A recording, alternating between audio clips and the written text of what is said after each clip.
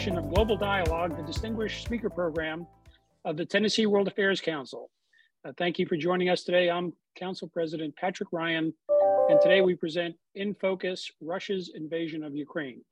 Earlier this year, we presented a conversation on the invasion of Ukraine featuring Ambassador John Kornblum. We're pleased to have expanded that program to many more with him and other specialists in the field.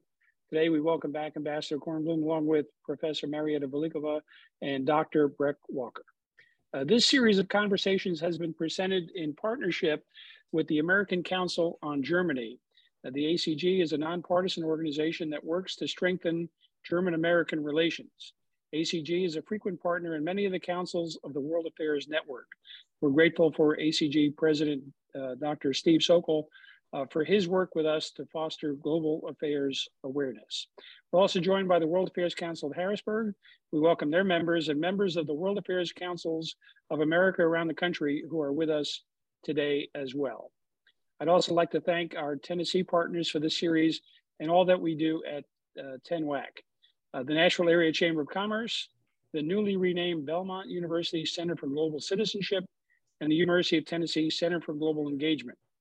Our most recent programs featured a conversation with former Ukraine Minister of Education and Science, Anna Novosad, from Kyiv, where she is leading efforts to rebuild schools in war-damaged areas of Ukraine, and a discussion about the Cold War and the current U.S.-Russian relationship with distinguished history professor Thomas Schwartz. You'll find these programs in video, audio, and transcript formats, along with more in the series on our website, tnwac.org. There's more to come through our partners at the American Council on Germany and the Peoria Area World Affairs Council. On September 22nd, Peoria will host Ambassador Oksana Markarova, Ukraine's ambassador to the United States, and former U.S. Ambassador to Ukraine, John Herbst. Registration is available through our website. You can subscribe to our newsletter on the website to stay up to date on more in the Ukraine series and our other programs. We're pleased to announce one of our fall programs in the Distinguished Visiting Speaker Series. TNWAC will host Admiral Michael Rogers, retired U.S. Navy four-star, on November 7th and 8th. He is the most recent director of the National Security Agency, the commander of the United States Cyber Command, and Chief Central Security Service. We'll offer a town hall on the evening of November 7th and a luncheon and panel discussion on the afternoon of November 8th. So save the dates on your calendars for that important program. We invite businesses and other organizations to contact TENWAC for hosting and sponsorship opportunities for the Admiral Rogers visit.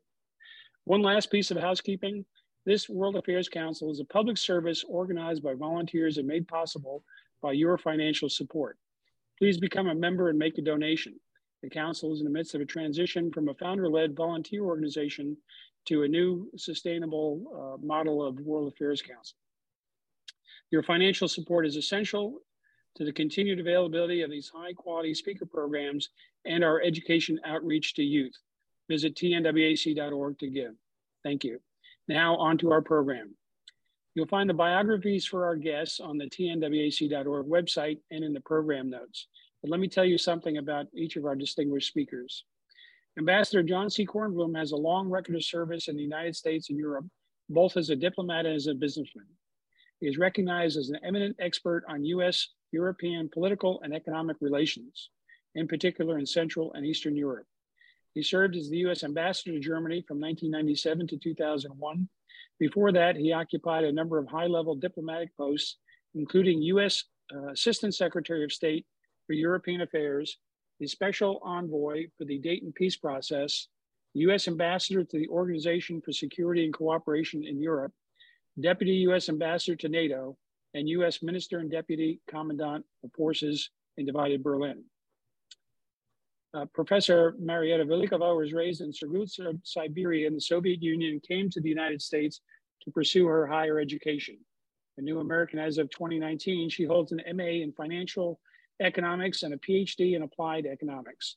She teaches economics and international business courses at Belmont University's Jack C. Massey College of Business and is the Belmont Center for International Global Citizenship Director. Professor Velikova has served on numerous boards and activities in the community and is currently a member of the Tennessee World Affairs Council Board of Directors. Dr. Breck Walker, our moderator, is Vice President of the Tennessee World Affairs Council. He received his PhD in diplomatic history from Vanderbilt in 2007. His dissertation was on the foreign policy of the Carter administration. He taught at Sewanee, the University of the South, and on the University of Virginia's Semester at Sea program in spring 2013 and fall 2015. He worked as a historian in the historical office of the Office of Secretary of Defense from 2013 to 2016, researching and writing a book on early Pentagon cyber policy. One last note, you can begin entering your questions for our guests in the Zoom Q&A panel, and we will get to those after remarks and conversation among our panelists. Breck, let me turn this over to you, and I really look forward to this conversation. This really is a terrific lineup today, and I'm sure that you will bring out the most in our distinguished speakers today. Thank you, Pat, and good afternoon, Professor Velikova and Ambassador Kornblum. It's a pleasure to be with you here today, and thank you for taking the time to share with us your insights on the situation in Ukraine. So as we all know, Russia, and this has gotten a lot of media attention, Russia invaded Ukraine 6 months ago, and a major land war has developed that has devastated parts of Ukraine, killed and wounded thousands on both sides, embroiled and destabilized the world's economies, and it's a war that threatens to provoke a wider conflict. Yesterday was Ukrainian Independence Day, marking the day 31 years ago that Ukraine declared its independence from a Russian-dominated Soviet Union. So it's certainly an appropriate time to reflect on what the war situation is today and where it may be heading. So Ambassador, starting with you, if I may, please offer any opening remarks you may have on the ebb and flow of the war to date, and then comment, if you would, on the effectiveness of the West assistance to Ukraine to date, and whether you see that assistance continuing at current or higher levels, or instead, as with winter coming and Russia able to use energy as a lever against its NATO opposition, do you foresee the West support diminishing, dwindling over time? Thank you, Brett. Those are very good and very probing questions. I would start first perhaps by noting that this war, which is being fought by Ukraine, but very strongly supported by the Western alliance and the Western world, is nothing new. Russia and Ukraine have fought over their borders and their affiliation for more than 300 years.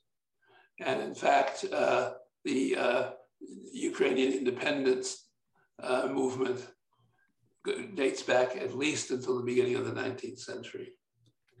Russia is an empire. It always has been one. It has the dynamics more of an empire than of a national state. And so when the Cold War ended, I was the Assistant Secretary for European Affairs, and it was a big task that we all set before ourselves to try and, shall we say, absorb or work with this new kind of Russia, which is no longer seen as an empire, in cooperation with the West and in cooperation with other neighbors also. This has not turned out. It's not our job here now to describe all of the difficulties, but it hasn't turned out. But I start with this point because it's this conflict and this war is not going to be over tomorrow or next week or next month. And in fact, it may continue on in one form or another, and maybe with other countries of the Caucasus or countries of Central Asia for some time to come.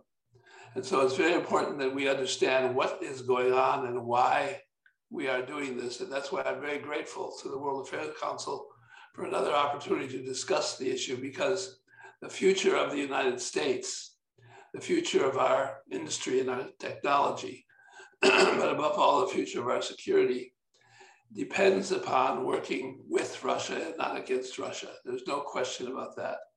But at the same time, Russia and the West are going to be opponents.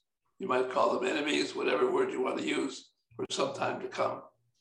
And this is the reason that the West has, contrary, I think, probably to Putin's expectations, joined so wholeheartedly and energetically in supporting Ukraine in its fight against the invasion by Russia. If it weren't for the military support and also the economic support and also the spiritual support that the Western countries, and in particular the United States, have given Ukraine, this war would have been over a long time ago. But we are keeping the Ukrainian Republic a defense, but also alive, basically, not because we have anything against Russia as such, but because we understand that to allow Russia to take over Ukraine would first be a total abandonment of the principles which we agreed with Russia 30 years ago, and which I helped to negotiate. But also it would mean that Russia would start looking at other territories. That is simply the nature of an empire, to try and control the area around it, not to work constructively with its neighbors, but to control them. And so it's very important that we draw a line here and make sure that the Russians understand that the Western world is not going to give up people who are part of its territories or countries such as Ukraine who aspire to a democratic future. So far, the war has gone much differently than we expected. I think everybody, including probably in the White House, in the first weeks of the war, thought Russia would swoop in and take over Ukraine without too much difficulty. But the Russians didn't count on two things. First was the really atrocious capability and preparation of their forces. And secondly, of the tactics and the engagement of the Ukrainian, not only military, but Ukrainian society. And so Russia has become very bogged down. The war has already been a total catastrophe for Putin. This morning I read figures which had been, to the extent you can verify them, verified by the United States government, suggesting that Russia has already lost 70 to 80,000 soldiers in this war. Ukrainians have considered themselves to have lost probably 20 or 25,000, so it's a one-sided thing. But the Russian military is in very bad shape, but it is still much larger, much more well-equipped, and much more able to move forward than Ukrainians are. And so we're going to see over the next 6 to 12 months, I think, a war which continues, a Western world which continues to support it. But I think, as Rek, as you suggested, there are going to be internal political divisions also after Europe experiences a very cold winter coming up now. I read this today that the recommended heating of apartments and houses in the wintertime this year is going to be 65 degrees Fahrenheit. That's pretty cold if you're living in parts of Europe. Other parts not maybe, but so this is going to be a very difficult winter for everybody. But it'll be a winter where the fighting, if we want to call it that, moves away from the battlefield into, if you will, the public sector, the press, but also into government offices and buildings. There is a continual discussion about if there is some way to find a negotiated settlement to this conflict. Right now, most people in the West don't see it. And in fact, the Russians themselves are saying, don't think that we're going to negotiate with you and we're going to give up what we've gained. We have won what we want, what we gained. So I don't think there's going to be a negotiated settlement, but there may be heightened discussions during the winter when the war is not quite as hot as it is right now. But again, as I was just reading the European press this morning, Europeans themselves are coming to the understanding that this is not something which is going to be over in 6 or 9 months. It's going to be, if you will, a permanent situation, as was the Cold War. We shouldn't forget that the Cold War lasted for 45 years. And when I first joined the Foreign Service in the 1960s, nobody believed that they would ever see the end.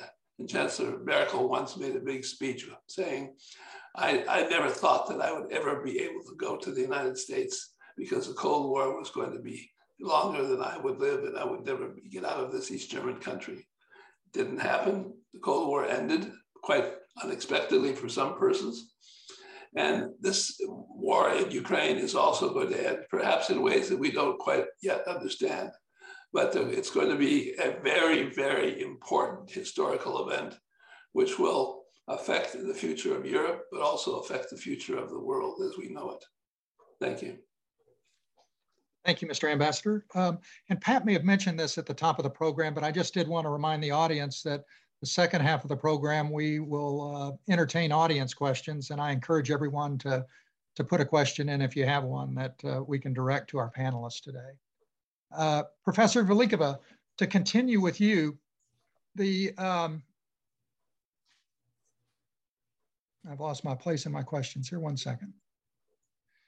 By most accounts, the economic sanctions imposed by the West have been at least somewhat effective in roiling the Russian economy and in creating hardships for the Russian people. In your view, are the sanctions working as intended, and will they be at all liable to play a role in pushing Putin to the negotiating table at some point? And I also wondered whether internal dissent in Russia has largely disappeared. And of course, the Putin regime has squashed a lot of the opposition and seems to have taken a pretty hard line on that. Is this war in some sense strengthening the Putin regime as he is adept at inflaming nationalist impulses? Or if this continues to be a war of attrition, is the Putin regime going to lose support among the Russian people? Mm-hmm. Greg, thank you for your question. I'm going to start with your second question, and then I will get to the first question about economic sanctions. So the support or the public sentiment inside Russia for this invasion, for this conflict, for this war, I think there is a wide spectrum, right? There are people who are basically the main opposition. It's primarily educated intellectuals, middle class. A lot of those people have left the country in the beginning of invasion. Then there are people who are, I guess, still supporting, who have remained in Russia. But then there are also people who are opposing this war, who have remained in Russia. However, they cannot do it, just because if they do it, they will lose their job, they will lose, we have seen what has been happening. So there is this new law for 13 years in prison. So I think there is no one answer, how do people feel? But I'm gonna offer one point here, which is there is a range. There are people who support and there are people who oppose. And a lot of people have asked me, what do Russian people know? How much do they know about this conflict? And I would say, yes, there is state media, which is state media, but there is also still available, there is access to Euronews, there is access to CNN, there is access to BBC. The question is how many people actually choose these channels of information or these mediums to listen to the news, right? Probably not a lot, or it's going to be people who maybe already have left. So, but there is also another moment that I think a lot of people don't account for. There is incredibly close ties between Ukraine and Russia, right? There are a lot of Ukrainian people who live in Russia. There are a lot of Russian people who have friends, who have family in Ukraine.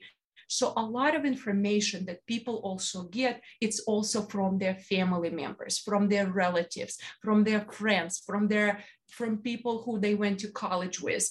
And so that's kind of just to give you a little bit of what people know and where do they get this information. There are families who don't speak to each other. There are relatives who don't speak to each other. So that's what we see today with just information and what you believe and where you stand. So, but I would say one more thing. Greg, you said you have seen that the internal dissent or there is an increasing support for Putin. And people have asked me, so like, how is it that people can support it? And I would say the main answer here is it's not so much in this case about Putin. but I think it is a response by the West. And what I mean by that, immediately as the invasion happened, the entire world turned against Russian people. And when I say Russian people, I have a cousin who has dedicated his life to science, right? He's working on these projects with NASA, with China, with France. And overnight, he has devoted his entire life, to this, to science, to innovation. And he has been taken off.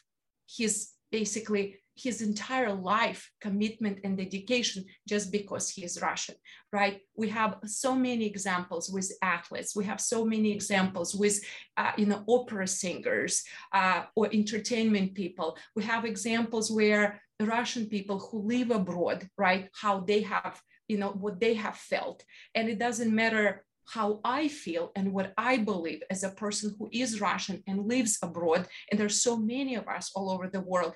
And I think that response has been what fueled that kind of unity, right? It's like, well, the entire world is against us. We have been canceled as people, as nation, overnight, right? Like there are universities that canceled Dostoevsky, that canceled Tolstoy. There are symphonies that have canceled every Russian composer, and for Russian people is like, there has been that pause, right? Like, wow, like if that's how, your response, there is basically, it's not that there is a choice, there is no choice, but stay united as Russian people. So that's on a little bit on how people feel inside Russia, what they know, and why maybe the internal support for Putin has surged over this invasion.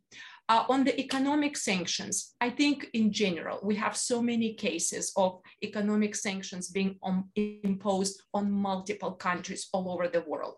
What economic data shows is economic sanctions are not effective, no matter of the time, no matter of the country. Russia is a little bit different case.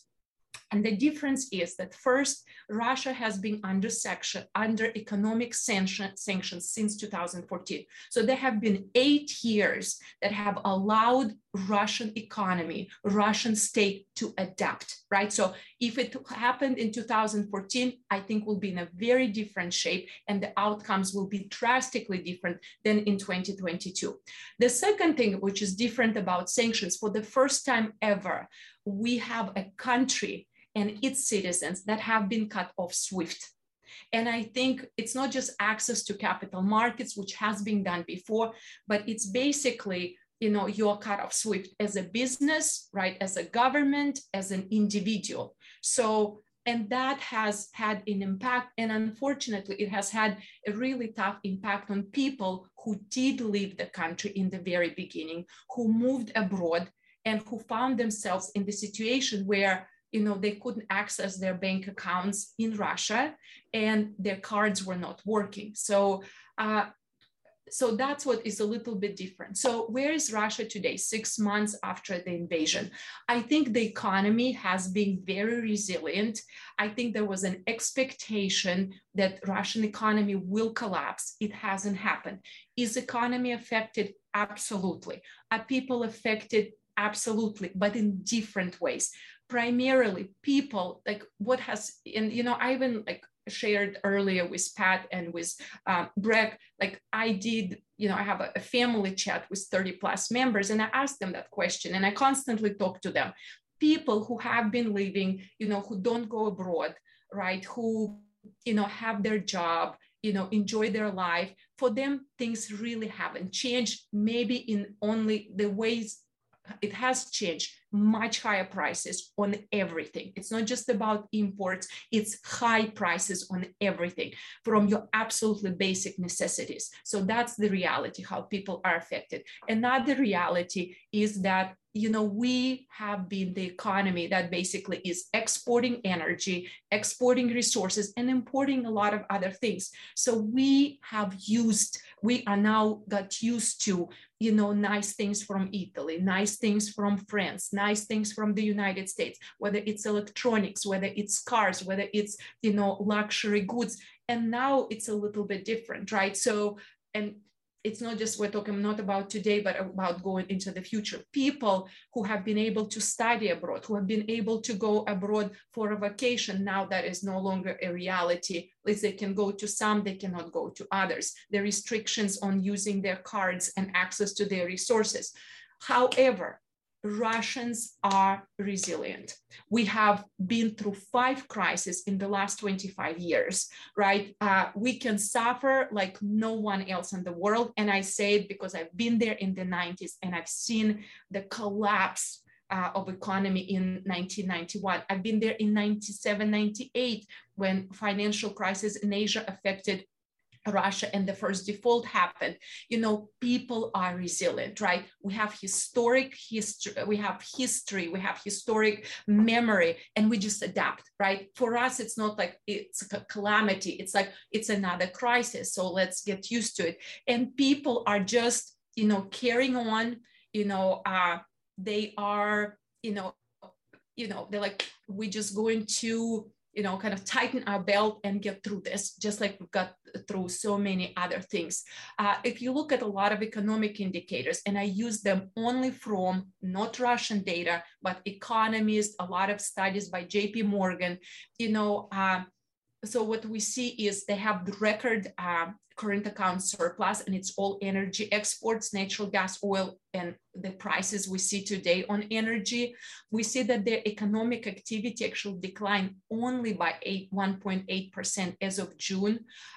So there has been a decline, absolutely. Has it been severe? No. But my last statement here is, I have lived in the Soviet Union. And what we do know, that isolation does not create long-term prosperity, right? We live in the world where we believe in specialization, where we believe in global markets, right? Where we believe in trade, we believe in foreign direct investment. And for me, as a person who studies economics, who teaches economics, it's incredibly difficult to survive, to prosper, to innovate, to progress, being an isolated country. And today Russia is an isolated country, right? They're getting all the goods through the Middle East. They completely pivoted their investment and trade deals to Asia. Yes, but still, you know, I cannot see, even like as of today, they have weathered it for the most part. They're resilient, you know, economy, and then a big part is now relocated towards supporting the army. But for the most part, you know, people are still like, it hasn't been a calamity. But what it would be like in 5 years, in 10 years, right? Like for the children of my brother who lives there. So that's, I think, a different question. Thank you. Thank you. John, let me turn to you again and ask just a touch of a hypothetical, but I think it's a hypothetical that Western leaders must be asking themselves when they're thinking about how this ends.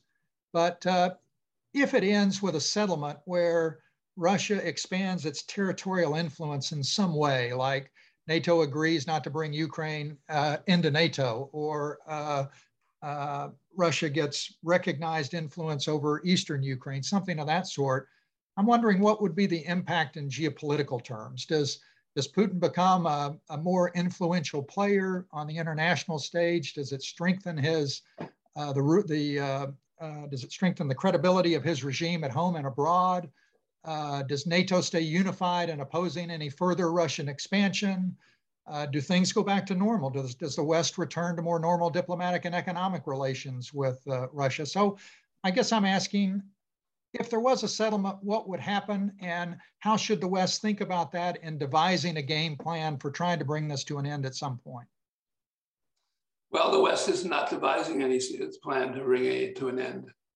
I was in a discussion with groups in Washington yesterday, and I follow the European press very closely. There's nobody who is in any way interested in finding a negotiated settlement to this problem right now. And so that doesn't mean there won't be at some time, but right now it's not an issue. And it's not an issue, I think, for 2 reasons. First, because of the great heroism of the Ukrainian people have made a very clear example of what being a free country means. And secondly, because the Russians have been an unpleasant partner for some time. And I could give quite a different view of Russia than Ms. Belikova has given, but it's not our subject here. But the fact is that Russia was given a very strong start by the West. Sometimes we forget that the West, that means the United States and Western Europe, contributed billions of dollars in humanitarian aid to Russia. The Russians didn't survive these problems in the 1990s by themselves. They survived on the basis of tremendously large amounts of economic aid. I was working on these issues from 1990 through 2001, and never once did we try to push Russia into a corner or try to undermine Russia. There were dynamics in Russian society which are simply there and which are not positive ones, and ones which we have to learn to live with again in the future. And that's the thing that the political leaders are trying to figure out right now, and also scholars are trying to figure out how we deal with a society which seems to have so much self-rejection and so much anger about its neighbors that they can't ever be a partner. That's going to be the problem.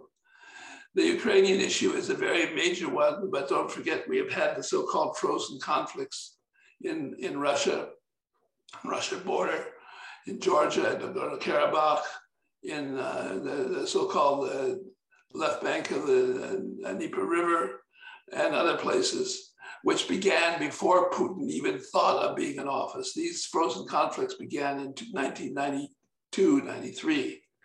And the Russians were occupying portions of Georgia already in 1993, 94. So this is not something which is new. It's not something also which is a disaster. The West knows how to deal with this. What is a real disaster, I'll just make one point on the economic side. I think that Marietta is right. The Russians know how to survive these things. But in 1912, let's go back to 1912, Russia produced more steel than any other country in the world. Russia was on its way to becoming an industrial powerhouse. The Soviet Union killed that. Then in 1990, again, Russia was given lots of support to become a big economic power also. Russia has chosen not to do that.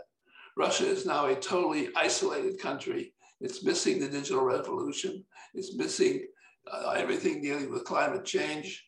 And so we're going to have a long-term issue with Russia. How do we bring Russia back into normal society, as you mentioned? But if that includes another frozen conflict, this time in Ukraine, then it's not going to be successful. And so the challenge being faced here is really a major one. Well, thank you. Well, Marietta, let me follow up on John's remarks with a question for you, and then we'll open it up for the audience questions. But if John's correct, and this does turn out to be a continuing, unsettled war of attrition over many months, if not years, how do the Russian people react to that in terms of support for the current regime? And do you have any thoughts on how Putin himself might deal with that from a tactical or strategic standpoint, an ongoing, unsettled, hot war? Mm-hmm. I think one thing I would like to say is, I think like what we see today in the world, right? We see a clear division, right?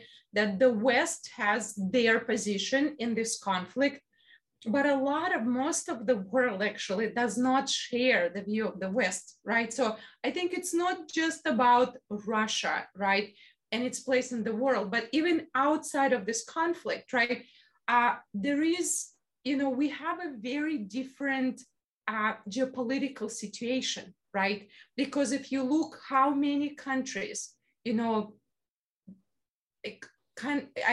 don't want to use the terminology take a side, right? But how many countries do not share the position of the West, right? And that's a fact, right? It's not my opinion, it's a fact. So I think we are today in the world where we have a clear division, right?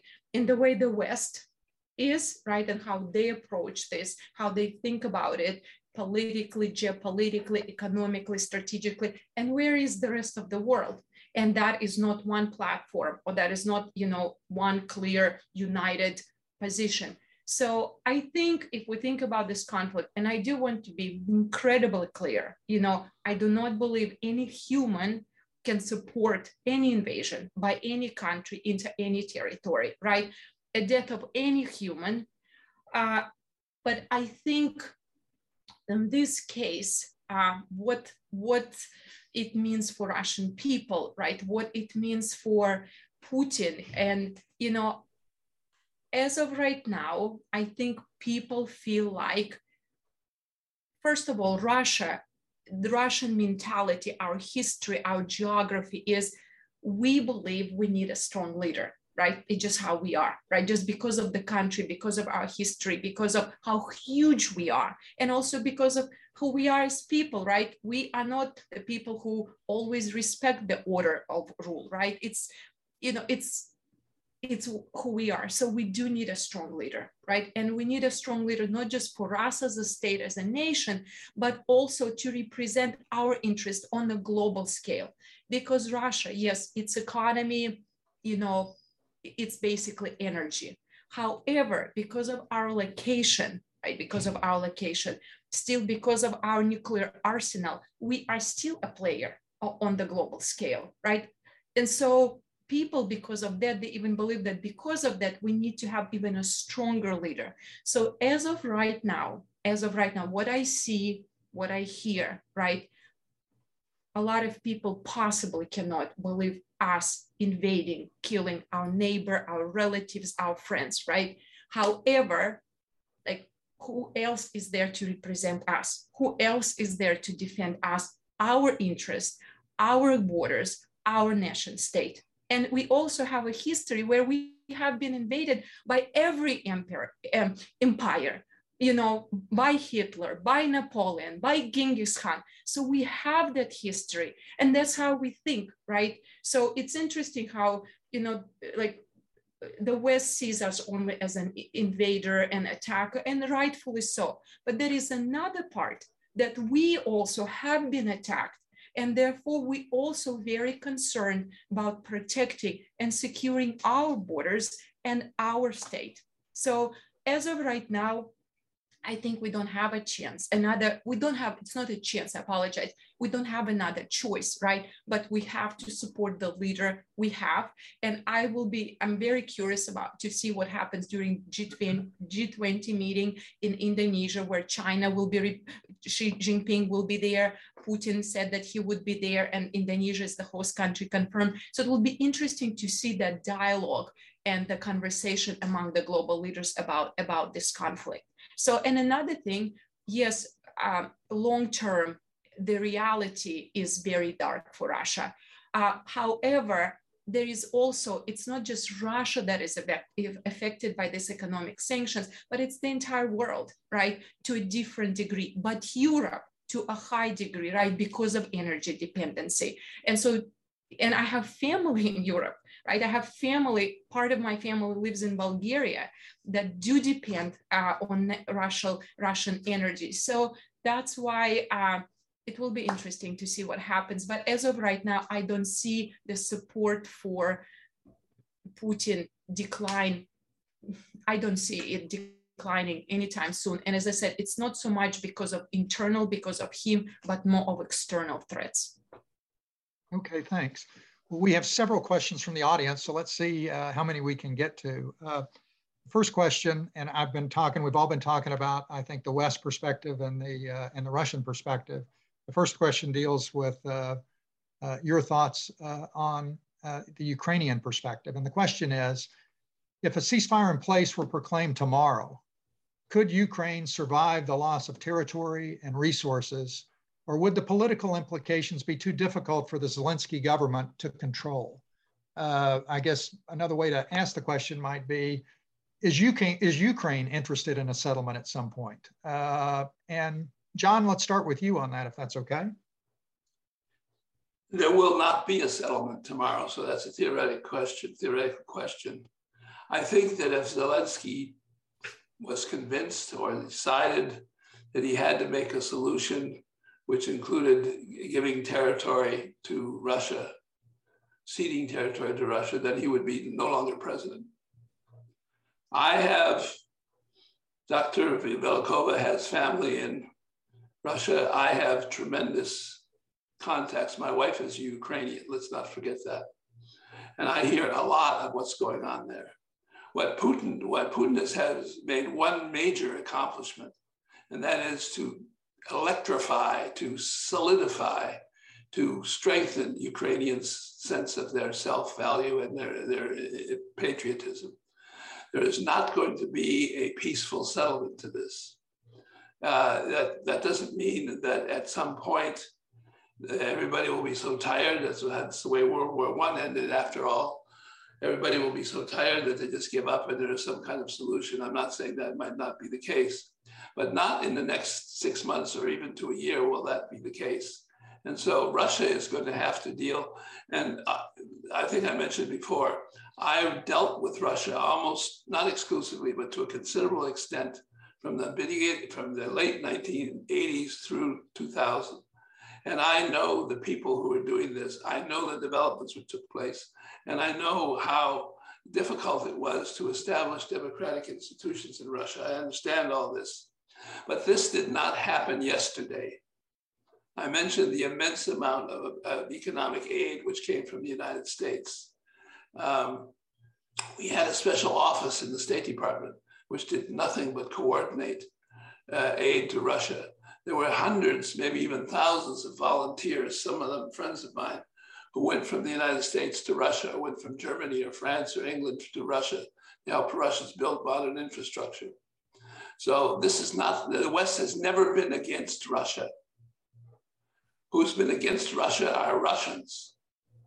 And the reason that Putin is behaving the way he is not just because it looks like right now that the United States is not on his side, but because he knows that if there ever were a free election, my wife has been an election monitor in Russia 3 times, and she has gotten a much different discussion about elections in Russia than you see outside of Russia.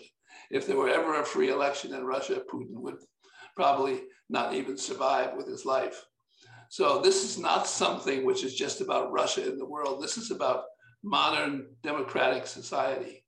And I can tell you again, the West went as far as we could go in helping Russians do this. And in the end, it turned out to be, unfortunately, the same dynamics, which I agree exist there, took over, and we have what we have. So the opposite to that is that Ukraine is now a modern, patriotic, democratic society, which never felt part of Russia, which never had close relations, as we've tried to hear, and which is very determined to maintain its independence.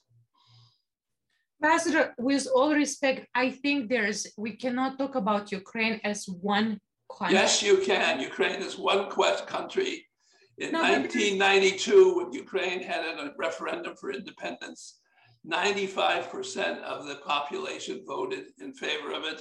And even in the so-called provinces, which are Russian-speaking, the eastern provinces, the vote was 60%. There is a Ukrainian nation. And you don't understand that maybe because you've never cared to understand it. But the fact is, there is a very, very strong Ukrainian nation. Well, I would say Eastern Ukraine and Western Ukraine, they are very different. Yes, you've been taught that. You've been brainwashed to believe that, but it's not the case. Ambassador, I actually have traveled to Western Ukraine in 1995 as a 15-year-old, and I personally witnessed the hatred that people in Western Ukraine have for the Russians. Sure. And I understand you see that in the United States too. People don't like each other, but the fact is, Ukraine is fighting as a unified Ukraine. By the way, let's note a small point here, which is historically important. Ukraine has now decided that the second language in the country, which used to be Russian, is now going to be English. They are now teaching English as a second language. They want nothing to do with Russian. I will just respectfully agree to disagree. Well, we'll see. That's why these podcasts are interesting, to hear different perspectives on everything. We have another question talking about the West's support for Ukraine. And I know John, you touched on this a little bit at the beginning, but if this becomes an unsettled situation over a long period of time, how likely is it that the West, in both of yours opinion, that the West will continue the levels of support that they have brought to bear today? And John, maybe you could speak specifically to Germany, because in the beginning of the war, Germany came out very strong for what it was going to do. And I mean, at least the press reports are that its actual efforts in terms of material sent to Ukraine and so forth, have not really measured up to what it initially had promised. Right. So that's right. Maybe you could talk about, both of you, and Marietta, why don't you go first about how you see the West support, how firm it is going forward if this turns into a very intermediate to long-term situation? Greg, I think if we all see that right now the global economy is slowing down, right? We saw the decline in GDP of the United States, right, in 2 consecutive quarters. So I think when we see the economy that was booming in 2021 starting to decline in 2022 worldwide, right? If you look at all the forecasts for global economic growth, for country-specific economic growth, right, being a downward trajectory, it creates a question of, right, allocation of resources and scarcity of resources. We're all battling inflation that we haven't had for a long time. So I think the support will be there. I really firmly believe that support will be there, but I do believe that the support will start dwindling down, and simply just because of the economic realities that other countries are facing, right? Whether it's inflation, whether it's high energy, whether it's, not even being able to provide energy to keep people safe and to keep people, warm throughout the cold winter. So I believe that the support will start dwindling down. And I was in Europe this summer, and I had a lot of interesting conversation with people in Italy, and they said the position of the United States and the position of Europe is a little bit different, because we do not rely, United States, on energy as Europe relies on Russia, right? It's a very different situation. And so in Italy, people, I think, were more pro, let's negotiate, right? Let's find a solution. Let's end this, right? Then I think United States is in a little bit different position. So at least that's what I've heard, even just talking to people in Europe, right? They are tired. It's on their land. It's in their geographic proximity. They're the ones who are dealing with all the refugees, right, whom they have to absorb, whom they have to house, for whom they have to provide. And what Europe has been doing, and I know it from even like my aunt, who said, I've never seen Europe do what they did, right? It wasn't, response to Afghanistan refugees was quite different, right? But the response to Ukrainian refugees, it was day and night. So, but at the end of the day, as economic recession hits, then those questions become a little bit, I guess you can see them in a different way. So I see resources start dwindling. That's my personal position. And I think there will be more countries and parties and stakeholders being more determined. Let's find a solution. Let's come to the table. Let's negotiate. Because it's not just Russia that is affected by economic sanctions. Every country is affected by this situation, right? Whether it's energy, whether it's food prices, whether it's inflation, whether it's disrupted supply chain. So we're all affected. So therefore, finding a solution, it's not just the stake of Ukraine and Russia, it's really it's the stake of every country in the global, economy. Right. Well, thank you. Now, John, is the West going to stay the course, and how? Well, the West will stay the course, but I do agree that it's going to be difficult to maintain levels of support as we've had. We just run out of money. There's no question about that. And so that means that we have to be intelligent about it. That means that the Ukrainians have to be intelligent about it. But it means also that we have to have the right narrative for what's going on in the world. And so far it's been holding. But, again, I'm a veteran of the Cold War. We kept the Cold War going for 45 years. And there were many times when people thought, oh, are we overdoing this? Does it really matter whether Poland is democratic or not? And the reason that the Cold War was able to be, and the United States, by the way, spent hundreds of billions of dollars defending Western Europe in those years militarily. The reason, one of the reasons, there were two reasons why it continued to be total solidarity on the Western side. One of them was that the Soviet Union was so bad, and this is the case with Russia today too. So there was always something you could point to. You want to be like this. But secondly, in Europe in particular, the advantages of democracy, the advantages of an open society, which they hadn't had beforehand because World War II had just come to an end, were quite obvious. And these are the things that we have to now point out, not so much how much money we need to have or whatever, and also not how bad Russia is. We don't need to point out how bad Russia is when they kill people in hospitals and in theaters. And over the weekends, a train station was bombed with half a dozen, 150 people killed for no reason whatsoever. That gives us enough motivation right there to keep going. But the really important question is going to be, does the West believe, I agree completely, that its economic interests will continue to be served by the kinds of relationships we have? The energy issue is going to be big for Europe, but already most European countries have plans for ending their support for their dependence rather for Russian oil and gas. So we'll see. This is not an easy subject. This is a very difficult subject. And it's very interesting that it has come up now just about exactly 30 years after the end of the Cold War, when we thought the history was over. We find out that history is not over. And the Europeans are coming to terms with their own, shall we say, naivete about Russia. They thought they really could just trade and have dialogue and have cooperation with Russia and everything would be okay. And they have found out that that's not okay. So it's going to be a very difficult time. I'm not making it easy in any way, shape, or form. But I think in the end that the attraction of Western society is going to be the one which wins. Can I just respond to one point? You know, I think this is like, it hurts me when people say, oh, Russia is bad, right? I mean, it's such a large country with 160 million people.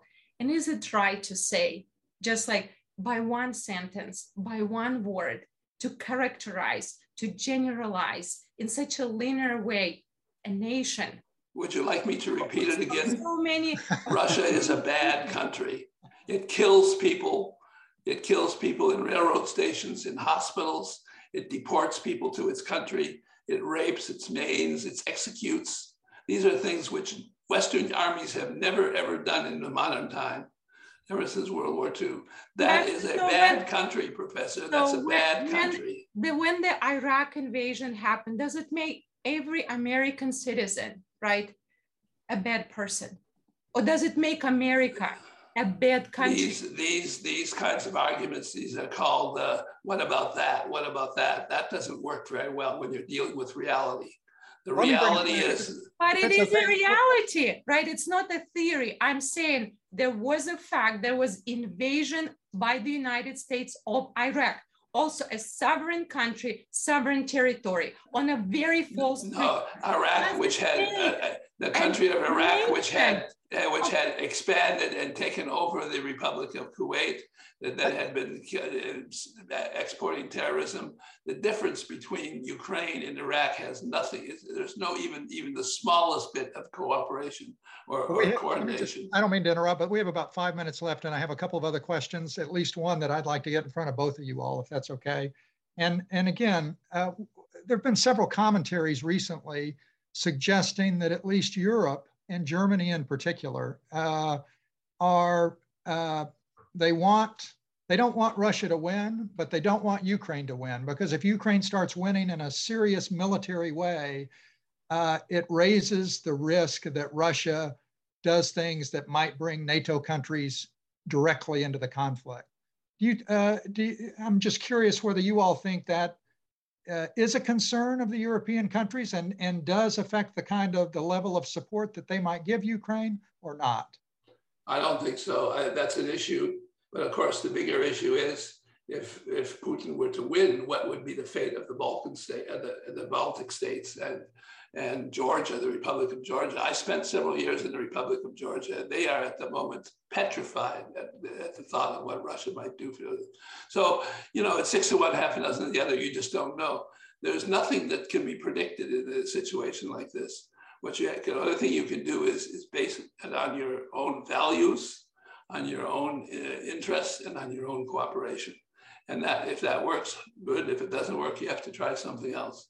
But I really don't believe that, contrary to what Professor Belikova says, Ukraine is a nation. And it's becoming a nation even more than it was before with the help of Vladimir Putin. So this is going to be the important thing for the West is going to be, do we give a sense that we are abandoning this nation, which is fighting for democracy, or do we not? And so far, that explanation has been quite successful. Okay, and thank you for that. And Marietta, let me ask you then, how do you assess the risk of this conflict between Russia and Ukraine widening and bringing in other Western nations, or it becomes not localized? How do you assess the risk of that happening?